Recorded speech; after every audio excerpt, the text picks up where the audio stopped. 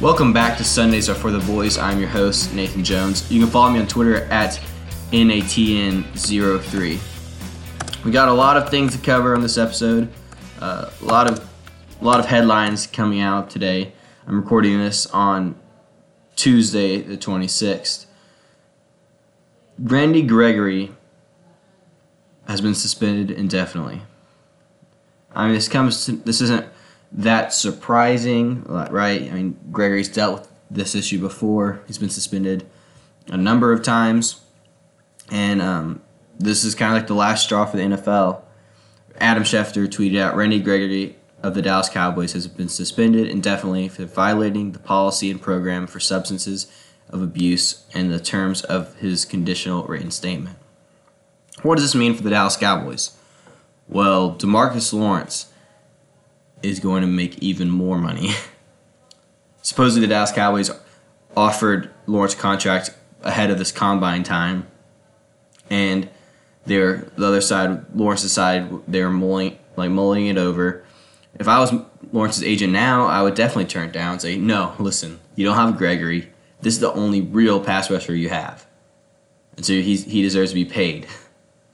Because that's all you got. And that stinks for the Dallas Cowboys. Good for Lawrence, financially at least. His pockets are getting heavier. Yeah, it stinks. So the Cowboys are going to be in...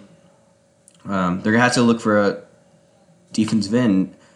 I didn't think drafting a defensive end at 58 was out of the question, but now it's definitely one of the top needs of the team. I mean, it's one of the most... that pass rushers, besides quarterback, we say it all the time, pass rusher is the most important position.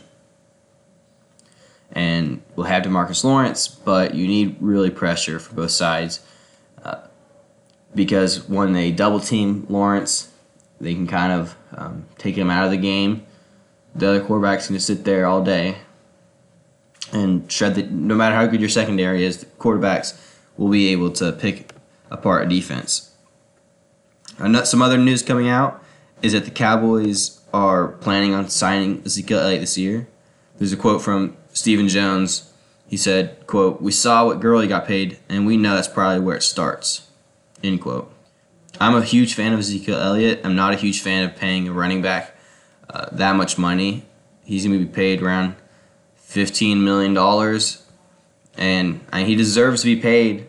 He is the best running back in the league, but I just don't know if that's what's best for the team long term. I don't know if investing so much money into a position where he gets knocked around every play is good, especially in a passing league. I mean, I'd much rather us lock up Amari Cooper before we lock up Ezekiel Elliott, in my opinion. Now, I love Ezekiel Elliott, don't get me wrong. He's the best Cowboys offensive player on the team, but it comes down to positional value. Would you rather lock up a running back or lock up a wide receiver? Would you rather lock up the best running back or a great wide receiver? I would rather lock up a great wide receiver. People always talk about how the running game helps the passing game, and that's usually true, but a great receiver helps a passing game so much more. It's logical, and it makes sense. Like, all the stats support it. Some other news, the Cowboys are they clarified once again that they are willing to pay Dak Prescott this offseason. They reinstated their commitment to him being the franchise quarterback. So he's going to get paid as well. And so it's going to be a crazy offseason salary cap-wise. We're going to be minding that. Right now we have around $50 million in cap space. Take off around 45 when DeMarcus Lawrence and Dak get signed. And let's factor in how are they going to pay Zeke. They did say they are planning on having Allen Hurns on the roster going into training camp. I'm not a big fan of this statement. I'm part of the camp that I would like us to cut him or release him is the, I guess, politically correct term, and save like $4 million in cap space. I mean, we just don't, with Amari Cooper, we don't need him that much. We needed him when we got rid of Dez and we were in panic mode because we didn't have any receiver that was above 5'8" that could do anything. But yeah, I still see where Allen Hurns fits in, especially with all these receivers in the draft. We could easily get someone with the same amount of production for way cheaper. Some more news. The Dallas Cowboys are supposedly interested in one tight end named Tyler Eifert. Jalen Smith also tweeted Tyler Eifert, right? And Tyler Eifert liked the tweet. Once again, we always talk about social media and how, it's the way players like to recruit online and put it in the media. And so Tyler Eifert is a guy that I would like to see in the Cowboys uniform. When he's healthy, he's one of the best tight ends in the league. In the same tier as Gronkowski, Ertz, and Kelsey. He's extremely talented. He's only 28 years old, but he has a terrible injury history. He's torn his shoulder, dislocated his elbow, he's torn ligaments in his ankles, he's had back surgery. It's not pretty. But the Cowboys could probably get him for pretty cheap for a few reasons. Reason number one, his injury history. It's cheaper to sign a player with an injury history, just plain and simple, because you know most likely he's not going to play a full 16. The second reason, he's guaranteed a starting role. I mean, if he's healthy and he's available, he will start. Plain and simple. He's better than any tight ends we have. He's better than Swaim if he gets signed. He's better than Jarwin, better than Schultz. He's a lot better. So if he can just stay healthy, he will be starting for America's team. That's a pretty good gig. Number 3, he and Zach Martin were teammates together at Notre Dame. They played in college together, and supposedly were pretty good friends off the field. Oh yeah, number 4, which kind of ties into number 3. Eifert and Martin are actually brothers-in-law because Eifert married Martin's sister. So there's close ties with Eifert and the Cowboys organization. So why wouldn't he want to come to Dallas? It's good for him as a player. It's just it'll be a good deal all around. The Cowboys could offer him like a $3 million per year for 4-year deal. But of course, on top of that, there would be incentives. And so there are a lot of misconceptions about incentives, and so I'm going to try to help clarify that. In the NFL, there are basically 2 types of incentives. The first one is called the NLTBE incentive, which stands for not likely to be earned. These incentives do not count towards salary cap whatsoever. For instance, if a team gives a receiver who has never surpassed 800 yards a $400,000 bonus if he goes over 1,000 yards, the player will get all the money and the cap would not be affected at all. These are nice because they're not risky for teams. Because let's be honest, franchises have the money. It's just the salary cap. People all the time say, why can't the Cowboys get them? Look, Jerry Jones is a billionaire, right? Well, yeah, but there's only a certain amount of money he's allowed to spend on players. The other type of incentive is categorized LTBE, or likely to be earned. This type counts against the salary cap at the beginning of the year, but if the goal is not reached and the incentive is not actually awarded to the player, the money is rolled over to next year. Think of it like rollover minutes, like in a data plan. If you have a 20 gigabyte data plan and you only use 10, the next month you get to use 30. And so that's really nice. Likely to be earned, such as, say, you've played 14 games last season, you'll get a $500,000 bonus if you play 14 the next year. So at the beginning of the season, $400,000 would be counted against the cap, but if he only plays 13, the next year you get to have that much more money in savings. So the Cowboys could use a combo of LTBE and NLTBE incentives to make it so if Eifert played 4 games, he gets another $1 million. Last year he only played 4 games, so it would be categorized as an LTBE. If he plays 16, he gets $5 million. That would be an NLTBE because he's never played a full season in his career. So basically, Eifert signs a contract with only $3 million guaranteed, which isn't a lot guaranteed, but he can make up to $8 million if he plays a full season. And that would put him kind of in the upper end of tight ends. That would put him how much he'd be worth if he actually played a full season, you know. And he probably wouldn't play a full season. He'd probably at most give you like 10 games. But I mean, 4 games at the beginning, a few games in the middle, a few games at the end in the playoffs. That's all you really need from him. Having Eifert opposite as a threat than Amari Cooper, Michael Gallup, and Ezekiel Elliott, that's a good three-headed, that's good 3 weapons for Dak Prescott. You saw a lot of times Dak Prescott would throw across the middle in the beginning of the season, tip balls. His first 4 interceptions were from tip balls. I'm not saying they're all the receiver's fault, but they definitely were balls that, Jason Witten would have always caught. Right? They're kind of high, but Tyler Eifert has the range to go get them. So now let me continue to talk about the fun stuff about Tyler Eifert on the field. He's 6'6", 250 pounds, receiving threat that can do a great job blocking. He can line up outside as an X, in the slot, in the wing, and of course put his hand in the ground and run every route. He's not just a guy who runs short choice routes. He can stretch the field vertically and go across the middle. That's what's actually pretty impressive. He's, with all his injury history, with all pretty much every part of his body broken at some point in his life, he has the gonads to go across the middle and snag a ball and get nailed. He has great range, good hands. In his last 3 seasons, he has a 77.4 catch percentage.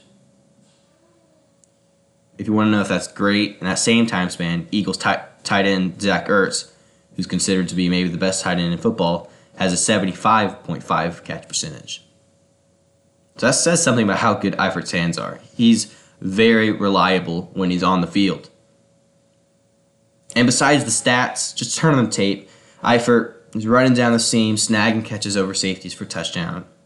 A few years ago, he had a 13 touchdown season. That was when he played the most games of his career.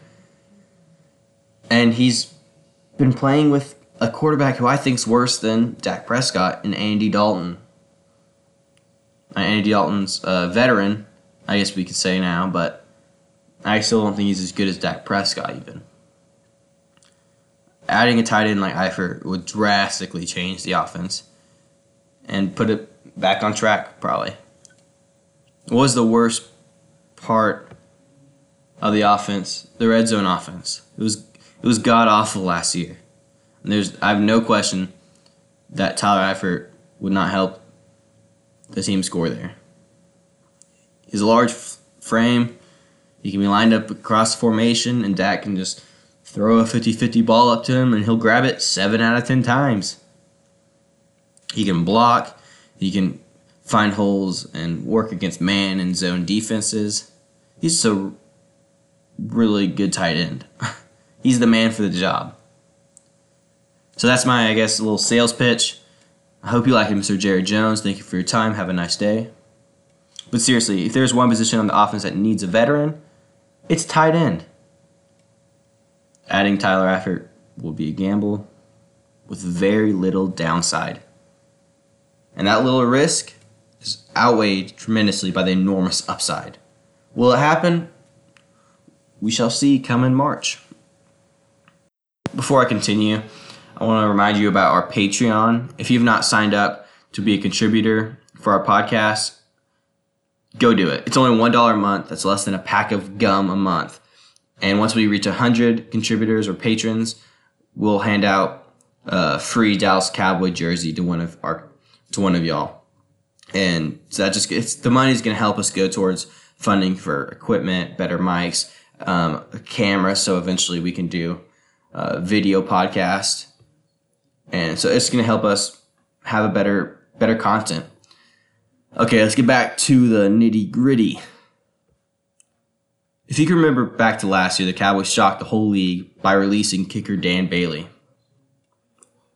Bailey is the second most accurate kicker in NFL history and was the best kicker for the Dallas Cowboys in basically every metric. Was it the right decision? I would say yes. The Cowboys saved nearly $3 million in salary cap space, and got rid of a kicker who's on decline. Bailey went on to Minnesota, and like every other veteran kicker who goes to the Vikings, he was terrible. So then Dallas grabbed Brett Maher out of free agency, and he did an okay job. People talked like Money Maher. It wasn't really the case. After missing his first field goal attempt, he went on to hit 16 straight, and he was looking like a Pro Bowl caliber player, but as the year went on, he just got worse and worse. Maher finished the season with an 80.6 field goal percentage. That's 25th in the league among kickers who had at least 20 attempts. I think the Dallas Cowboys need to address this position. It's not like another position like defensive line, where, you can wait and develop a player thinking that, he'll be something one day. He'll be something special one day. There are tons of kickers that go undrafted every year that could probably play and start. There's plenty of options. Dallas needs to have a reliable kicker. They don't need someone who can knock a 60-yarder. They need someone who can consistently knock down a 30 to 40-yard field goal. There are some kicks from Maher in that range that were just pathetic. Most games end in a one-possession game. With their offensive struggles, they need a reliable guy. And the good thing is Maher's contract actually makes it easy for the Cowboys to either release him or even to stash him in training camp. Or the practice squad, rather. They can draft a kicker in like the 6th or 7th round and have him compete with Maher for a starting role. If the new kicker beats out Maher in training camp, Maher will just go to be a practice squad guy. If the rookie struggles in early games, they can just go back to Maher. Or the Dallas Cowboys can grab someone in free agency.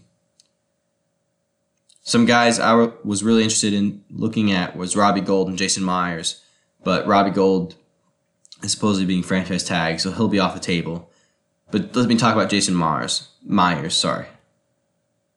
Jason Myers is only 27 years old and made 91.7% of his field goals. He was like a top 3 kicker in the league. He was amazing. He'll be a little bit more expensive than Maher, but the production speaks for itself. Look at every team that is competitive in the NFL. They all have somebody they trust to kick a game-winning field goal.